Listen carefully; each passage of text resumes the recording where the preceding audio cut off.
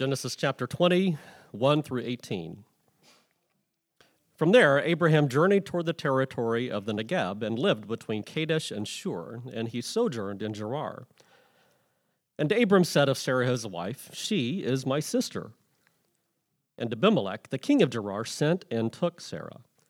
But God came to Abimelech in a dream by night, and he said to him, "Behold, you are a dead man because of the woman you have taken, for she is a man's wife." Now Abimelech had not approached her, so he said, "Lord, will you kill an innocent people? Did he not say to me himself, 'She is my sister,' and she said herself, 'He is my brother'? In the integrity of my heart and the innocence of my hands I have done this." Then God just said to him in a dream, "Yes, I know that you have done this in the integrity of your heart, and it is I who kept you from sinning against me. Therefore I did not let you touch her. Now then, return the man's wife, for he is a prophet, so that he will pray for you, and you shall live.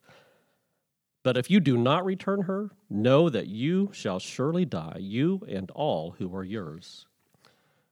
So Abimelech rose early in the morning and called all of his servants and told him all these things. And the men were very much afraid. Then Abimelech called Abraham and said to him, "What have you done to us? And how have I sinned against you, that you have brought on me and my kingdom a great sin? You have done to me things that ought not to be done."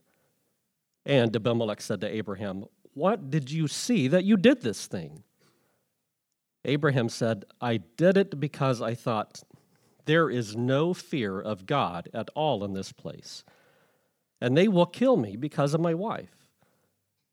Besides, she is indeed my sister, the daughter of my father, though not the daughter of my mother, and she became my wife. And when God caused me to wander from my father's house, I said to her, 'This is the kindness you must do me. At every place to which we come, say of me, he is my brother.' Then Abimelech took sheep and oxen, male servants and female servants, and he gave them to Abraham, and returned Sarah his wife to him. And Abimelech said, 'Behold, my land is before you. Dwell where it pleases you.' And to Sarah he said, 'Behold, I have given to your brother 1,000 pieces of silver. It is a sign of your innocence in the eyes of all who are with you, and before everyone you are vindicated.' Then Abraham prayed to God, and God healed Abimelech, and he also healed his wife and his female slaves, so that they bore children. For the Lord had closed all the wombs of the house of Abimelech because of Sarah, Abraham's wife."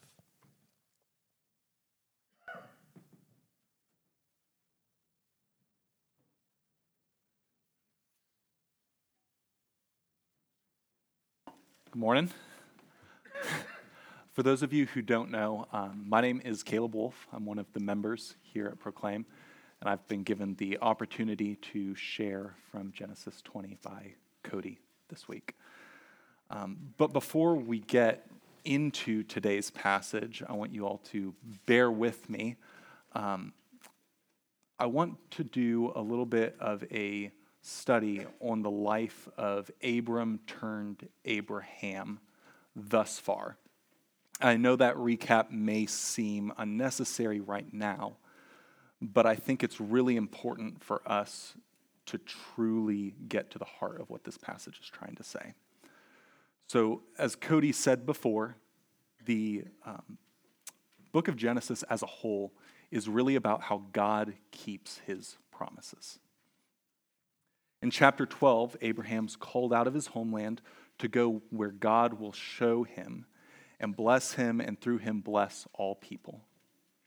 And Abraham obeys. But during a famine soon after, he also in fear tells Pharaoh that Sarah, his wife, is his sister. And Pharaoh takes her into his house and is afflicted with plagues because of it. So far, it's not really going too well for Abraham. He's called to be a blessing to all people, and he's brought down a curse on a people instead. In chapters 13 and 14, though, we see Abram let Lot choose the land that he wants to live in rather than demanding what God has promised him before his time. He risks his life to rescue Lot and even wicked men from the hands of a powerful king, but refuses any of the spoils, trusting in God to provide for him in ways that bring God the glory rather than him.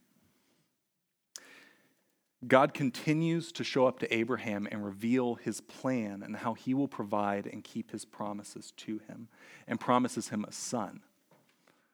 But in chapters 16 through the first half of 18, Abraham, again, like in Egypt, tries to provide what God has promised in his way rather than God's. He has a son with Sarah's servant, since it seems in his mind and in the mind of his wife that God cannot provide through her. That created a huge mess and some serious family issues. But God doesn't give up on Abraham. He actually doubles down on his promises, continuing his covenant with Abram by setting him and his people apart through the covenant of circumcision and changing his name from Abram to Abraham, meaning father of a multitude. God promises him a son specifically through Sarah within the next year, despite how impossible that seems. And Abraham, once again, is immediately obedient, even to this difficult commandment of circumcision. God follows this grand revelation by visiting Abraham and Sarah, sharing a meal with him. But during that time, it's also revealed Abraham doesn't quite understand some aspects of who God is, like his justice, his mercy, and his wrath. And God wishes to show those things to him so that he may instruct his offspring to live according to true righteousness and justice. And finally, in the last couple of chapters, God has displayed those at Sodom and Gomorrah, and we're left with Abraham looking down in the valley and smoke billowing up like a furnace. At best, Abraham's life thus far has kind of been back and forth on his trust of God. And these aren't little mistakes with little consequences either. These have had some major ramifications, some of which we still see to this day.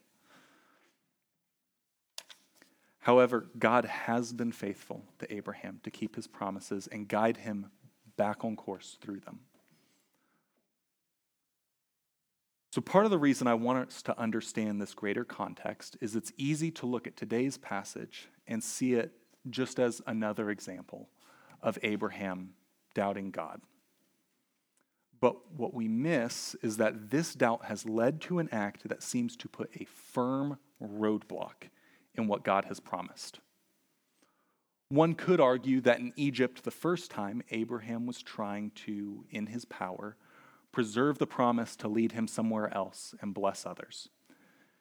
You could also argue his failure with Hagar was him trying to fulfill God's promise to give him a son outside of that time and way.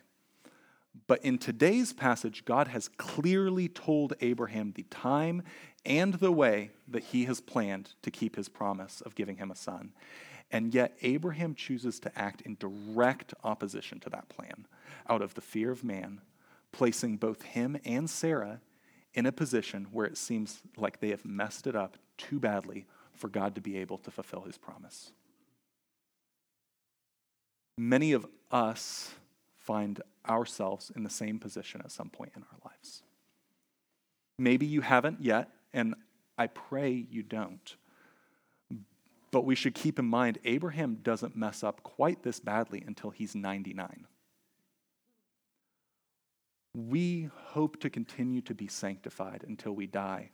But the reality is that for some of us, our worst sins may not be behind us. Sin patterns that have not been addressed rear their heads again after decades of silence. And unlike when we sinned in the past, it seems like our choices have finally driven us into the ditch, that we can't get back on the road, that we've sacrificed God's purpose for our life on the altar of self-preservation and our own desires. Maybe it's an addiction to pornography or an affair. Maybe it's cheating to get that promotion at work. Maybe it's how you respond to a major loss in your life by turning to a bottle. Whatever the situation is, we feel our lack of faith has brought us to a place with no way forward. But the good news and our main takeaway from this passage is this: God still keeps his promises despite our worst failures. Let's break down this passage a little so that we can see this in its fullest light by starting with what I'm going to call the royal mess. Our passage today opens with a line that out of context doesn't really seem to have much meaning. It says, "From there, Abraham journeyed toward the territory of the Negeb."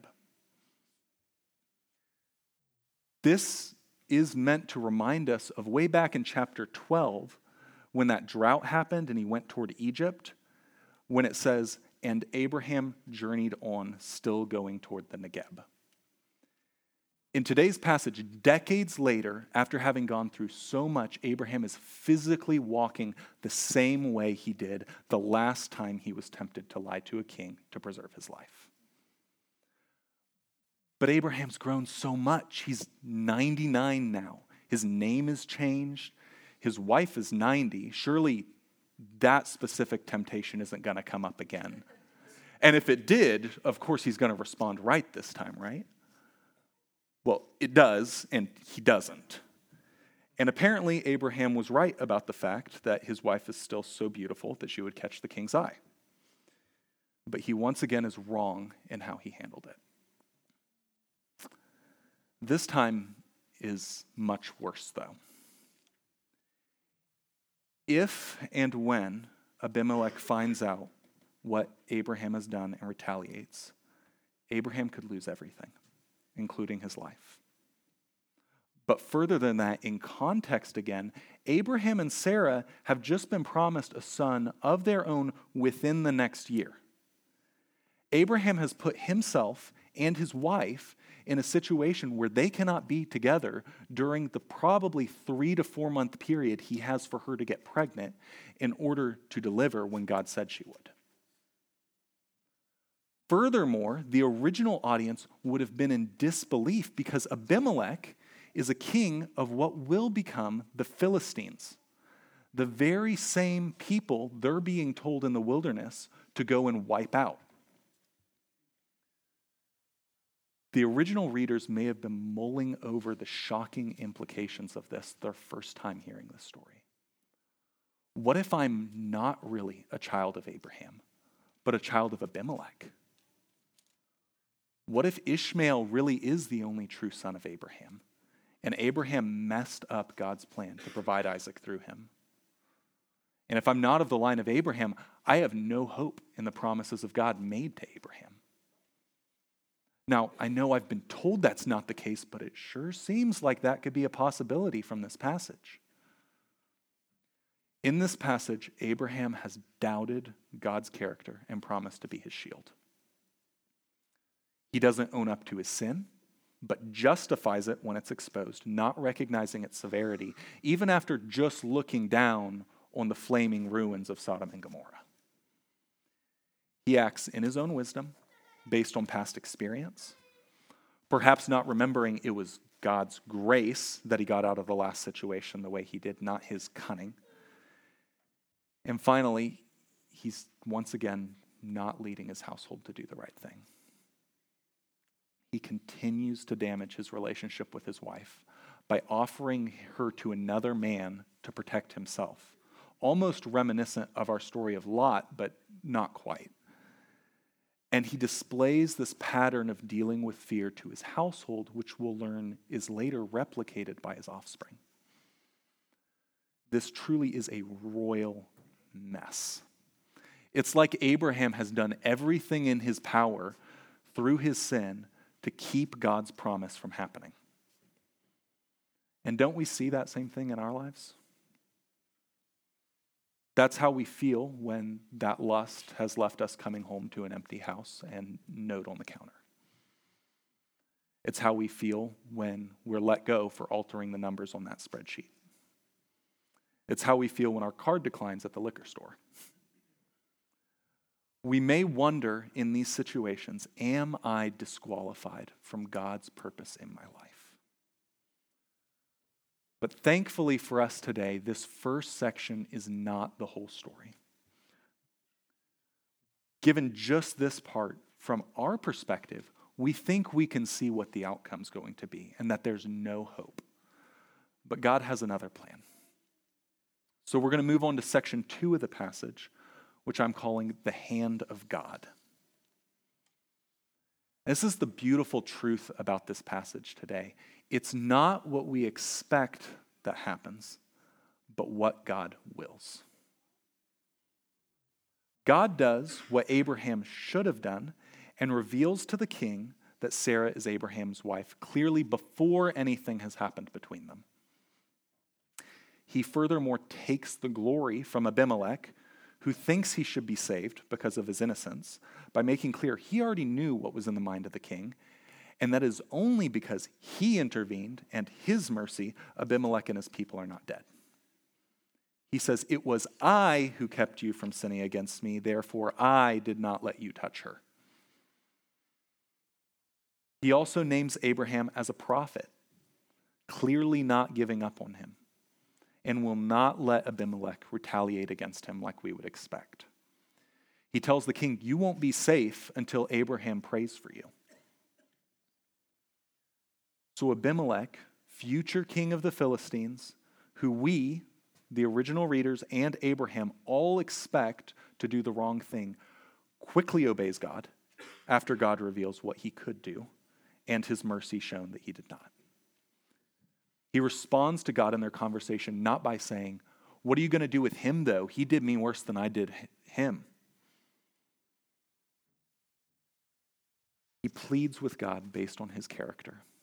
Just like Abraham did before Sodom and Gomorrah, he says, "Lord, will you kill an innocent people?" He even goes further by showing that same mercy he's been shown to Abraham by allowing him to repent when he says, "What did you see to make you assume that Abimelech and his people were so wicked?" And even when Abraham, the one who seems the one to blame in this situation, doesn't own up to his sin, Abimelech owns up to his own part in the mess when he admits to God in verse 5, "Even though his heart was innocent in it, I have done this." And after that, they don't just part in peace to places far away from each other. Abimelech and Abraham live in the same land, with Abraham getting the choice of where to live in his territory and also gifts. And even when, in a few weeks, we're going to read there's tension between the two, we see they're able to look past old wounds and deal well with each other. And it goes one step further. Abimelech makes very clear in a solemn and public manner nothing sexual took place between him and Sarah, building the confidence of the original reader as to their lineage being secure, as well as ensuring one day the world would be blessed through the line of Abraham, just like he's promised. We end with God restoring the wombs of Abimelech's household, and we're going to begin next week with Sarah's womb being opened. It seems like everything we could only see going one way in today's passage goes the complete opposite. God restores not just what's been broken by the sin of Abraham, but works even this bad situation for his good, for the good of his offspring, and for the good of us, his spiritual offspring. So what can we take away from the story of man's flaws and God's work? That God still keeps his promises despite our worst failures. I believe that is the main point of this section, and that's the main point that God is trying to get across to Abraham as well. As a side note, there are lots of other things that this passage can teach us about how relationships damaged by sin can be restored, about apologizing for your part in a situation even if the other person is unrepentant, about not trusting ourselves to know what is in the hearts of others or tell the future, and not trusting our past experiences to define what's right. Because those are all things we can take away from this passage, it was difficult at first for me to try to sift through them all and find the main point. But the underlying truth for all of these, and for us today, is the sovereignty of our promise-making, promise-keeping Father. So application 1 for us today is going to be believe it. Believe he keeps his promises. We often come to the Bible wondering, what can we do or how can I apply this? And although there are things that Scripture calls us to do or change in this passage and in others, we shouldn't overlook the value of simply learning more about who God is and who we are in relation to him. Knowing and glorifying God is of value for its own sake, not just because it makes some element of our life better. And today, the passage focused on how God kept his promises despite the terrible mess created by man that seemed like it would thwart it. Let's think about this for a minute. God works through anyone he wishes to accomplish his will and to keep his promises.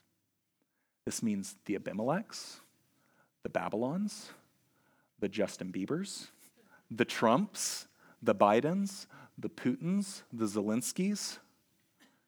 Going one step further, he can use your flawed husband or wife or your young child or that boss you don't like. God can lead people to do the unexpected, and he does so again and again throughout his word. God can and will overcome any situation, even the ones of our own making, and use any person he wishes to accomplish his will, which is his glory and our salvation. We may think from the outside we know what's going on or what the natural end of things will be. We may think we know what's best based on our past experiences, but the only one who truly does is God, and all we can truly know about them is what he reveals about them to us. There's another application we can walk away with today as well, and that is submit to our promise-keeping God. Remember at the beginning, we discussed that we may be tempted to look at ourselves, where we've placed ourselves, and feel like our lack of faith and our sinfulness has brought us to a place with no way forward. And not only is that false for Abraham, it's false for us as well. Maybe you're in that boat today. Maybe you know you've messed up, and badly. Maybe you feel hopeless and like there's no way for God to restore what has been lost and do what he promised to do for his people, for you.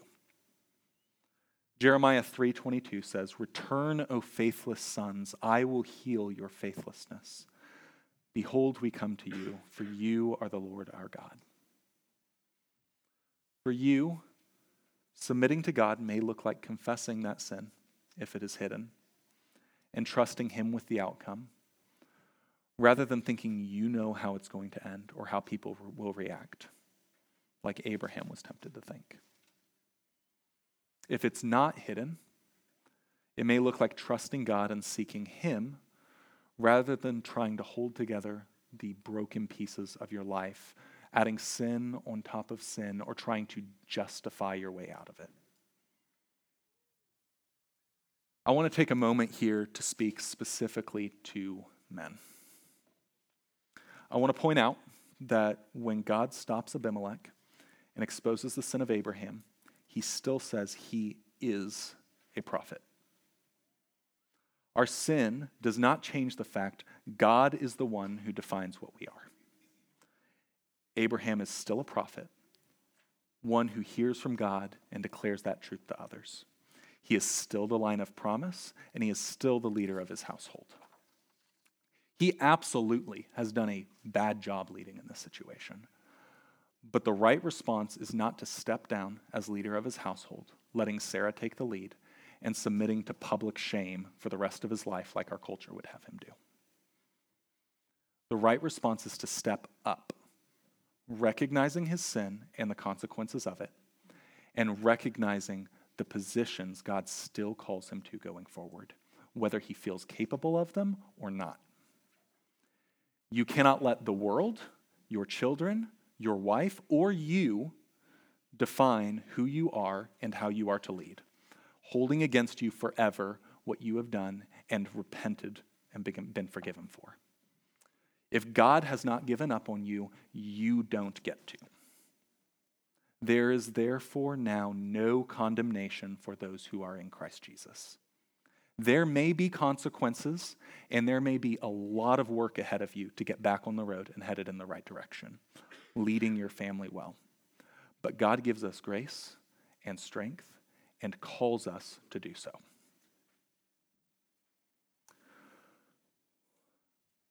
So maybe you're on the other side.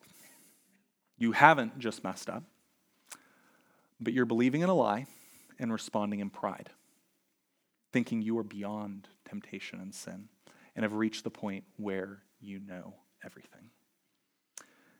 Maybe you're not being tempted right now because you haven't been back toward the Negeb in a while, not because you've truly overcome it. Maybe you too are tempted to attribute your success in the past to you and your wisdom rather than giving God the glory. If Abraham, at 99, who all this has happened to, still has things to learn and sinful motivations to expose, so do you. So do I.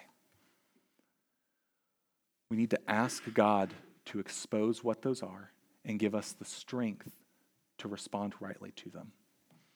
That's why James writes in James 1, "Count it all joy, my brothers, when you meet trials of various kinds, for you know the testing of your faith produces steadfastness." How would Abraham have known that he still had to grow in trusting God with his life if this hadn't been brought up? God may be able to overcome our sin, but that's not a reason to put ourselves in a position of prideful arrogance, letting it happen again. Or maybe you are in a third camp today. You know you're not perfect, and you know that that temptation is still all too real. You know you're weak, and you're afraid of messing up. God does call us, as spiritual offspring of Abraham, to walk before him and be blameless.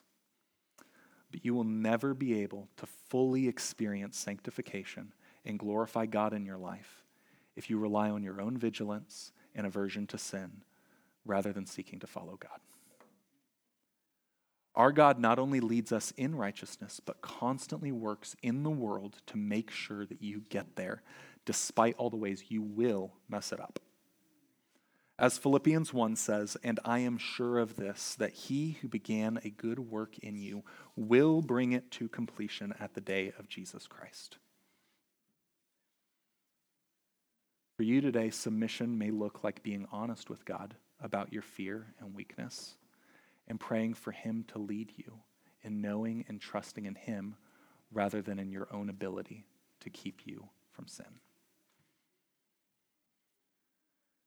So as we get to the end of our passage and our applications for today, something may still be rubbing you wrong.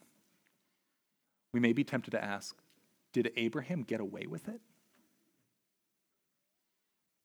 Throughout Scripture, we see our sovereign God responding to sin a few different ways. We do see earthly punishment for it, such as Sodom and Gomorrah, Adam and Eve, the flood. However, in those situations and in our passage today, he also exposes it, is patient with sinners, gives unmerited opportunities to repent. Examples of this are the questions in the garden. Where were you?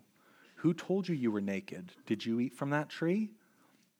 We saw it again with Hagar in the wilderness, and we see it again with Sarah when she laughs. We saw it again with him visiting Sodom and Gomorrah rather than just blasting it to pieces before doing so. And we see it in Abimelech in today's story. See, we also receive natural consequences for our sins, like Abimelech losing face and wealth as the king in this situation. And I assure you, this kind of situation has an effect on the marriage of two people, but they got far less than what they deserved. Now we know that we deserve to be justly judged by God, and that he doesn't do so right now is a mercy. As we read in 2 Peter 3:9, the Lord is not slow to fulfill his promise, as some count slowness, but is patient towards you, not wishing any should perish, but that all should reach repentance. The ultimate example of God's mercy and grace is the cross, which God is actually working toward in today's passage by preserving the line of Abraham.